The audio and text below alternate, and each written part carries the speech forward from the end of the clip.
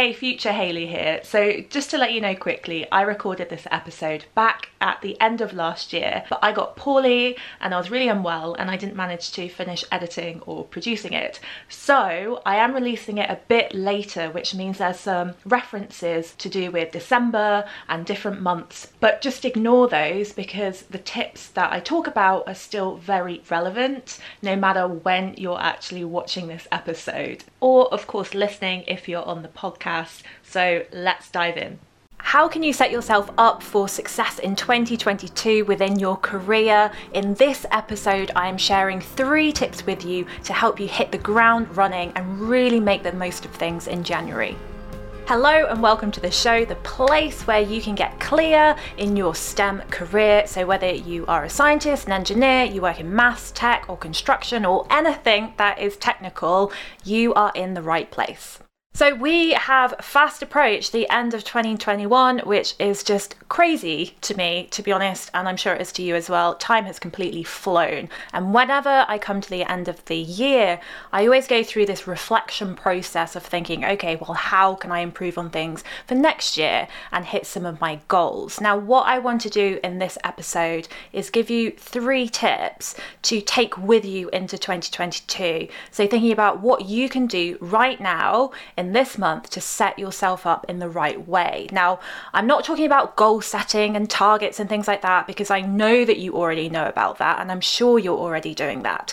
What I'm thinking about is how you can actually approach things maybe a bit differently so that you can improve the way that you're working and the way that you approach the year and how you actually go into the year as well, because that is so important and almost more important actually than setting those specific targets and pushing all of the time. So tip number 1 is to let go. Now, there would have been so much negativity that has built up because, let's be honest, there's probably been so much stress that has happened in this year that by the end of it, you might be feeling a bit weighed down and a bit exhausted.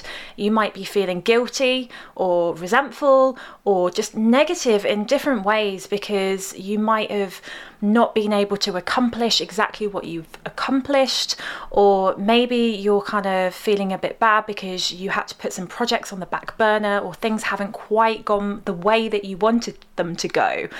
I think as you approach the end of the year, it's just such a brilliant opportunity to let go of all of the things that have been building up. And I always think of negativity and the stress and everything that comes to you kind of like either baggage, I think that's a known analogy really, or my kind of weird one is like it's a creature that's like climbing on you. So I always think of this like sloth, right, that's sort of around my neck and that's hanging off the back of me. And over the course of the year, when stress happens and different things happen, then this sloth suddenly gets heavier and heavier and bigger. So by the end, I'm like trudging and trying to like keep up with everything. And it's just so difficult. And this helps me to basically visualize all of the stress and the negativity as something that you're able to let go of and control. So if you're able to form a creature or some sort of visual associated with your negative thoughts or your stress and the burdens and everything, then you can start to work to try and let go of that and be like, okay, sloth on my back. I'm just going to try and prise you off. Let's just go. You can go in that corner. But I think it's important because it can really hold you back if you go into a new year still holding that on you and you end up basically forcing yourself or pushing or basing all of your targets and your goals based off guilt because you haven't quite accomplished what you wanted to accomplish this year or for whatever reason. So the way I like to think of it is to basically shed a skin and a layer so you can go into the new year kind of more refreshed. So letting go is really important. So as well as the emotions and the negativity and the stress that you're letting go of, it might be that you're having to let go of an idea or a project, maybe even people in your life, whether you've lost loved ones along the way, or whether you've realized that there are people in your life who just don't serve you anymore, maybe friends who just kind of drain you or don't help build you up in a positive way, and you've realized and that you don't really need them in your life anymore, but you're still like holding on to that guilt and that burden that goes along with it. So letting go is such a powerful thing to be able to do, and that's why I usually set aside a morning or an afternoon or a couple of hours in December, or maybe at the start of January, where I can just reflect. And this is something that you can do. You can get your journal, or you can meditate, do some yoga, go for a long walk, whatever works for you. It's just giving yourself that space to look at everything, to look at the emotions, to really kind of allow yourself to feel what you're feeling, because often you spend the year having to push through, and all of that emotion just gets shoved down basically, and you ignore it. But what happens then is that you're holding on to that. The sloth, right? The sloth is still there. It's just that you've got your blinkers on and you're like, no, if I don't look at it, it doesn't exist. And that is just not healthy. So letting go is just such an important thing to do at the end of the year as you go in, so that you can feel more refreshed and more ready for something challenging and something new. Tip number 2 is all about clarity.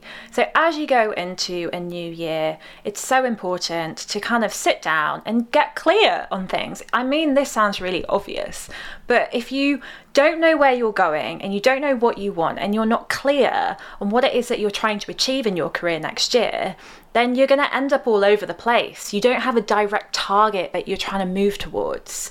And you can spend all of your energy and all of your time and all of your efforts working towards something that you don't even understand or know about, or you don't even get why you're doing it. And that is what can cause a lot of confusion in your career, or a lot of kind of, again, negativity and stress, because half of the time you're working really hard, but there's a voice in the back of your head basically saying, why am I doing this? I don't know. Do I even like what I'm doing? I don't know. And that can be really, really confusing. So getting clarity on what it is you want, why you're doing it, where you're going. And even if it's just a feeling, it doesn't have to be, oh, I'm definitely going to become a mechanical engineer at this company. You don't need to be that specific. I mean, if you can, that's great. But if you can't, it's okay. But being specific about what you believe in, what you're passionate about, all of this clarity is so important. So having time, again, setting aside some time to really reflect on that and brainstorm and go through some ideas.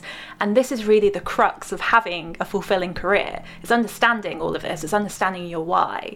And if this is something that you're wanting to build on next year and to really, really nail down and figure out, then I'm so excited. If you've watched my videos before, or listened to my podcast, then you know that I have my Fearless Careers group coaching program, which is basically a 6 to 8 week program where we work together and I take you through figuring out what it is that you want and gaining that clarity and that confidence and setting out a plan forward, so that for the next year, month by month, you know exactly what it is that you're doing and why you're doing it. And that might mean changing career, changing job, staying where you are but trying to get a promotion. It's basically creating shifts.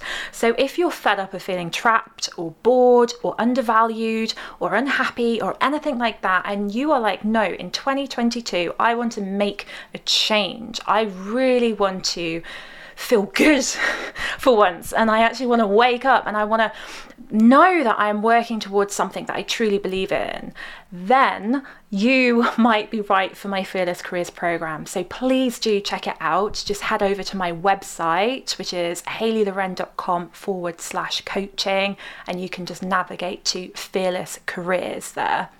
But all around this clarity as well, I think another really important point, and a little bonus one, I guess here, is about balance.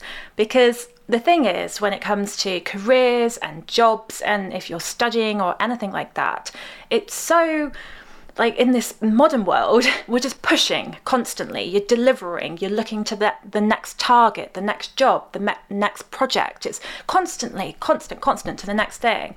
That there is not enough space to reflect and have time for you. And I know this all sounds a bit woo-woo and everything, but something that I'm personally taking into next year is basically moving forward without the strain, because I genuinely believe, and I know that you can still accomplish, but without that exhaustion and without the negativity that surrounds it as well. So basically working in ease and space into your days and into your life so that you're still delivering, but you're also giving balance to things. So you're giving time to look after the house if that's important to you, and be with your family, whilst also being able to deliver on your work. It's all about getting really clear, again, that clarity on where you want to put your time. Answer that, and then take action to actually implement ways that you can bring it into your life a bit more.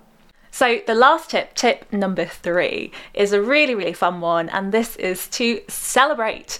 This is something that I don't think anybody that I know really does about themselves, because most people who are focused on their careers and driven and are building something, building a business or trying to succeed, you're so busy, as I said before, looking towards the next thing, that you forget to stop and say, hey, look at what I've done. I'm pretty freaking awesome.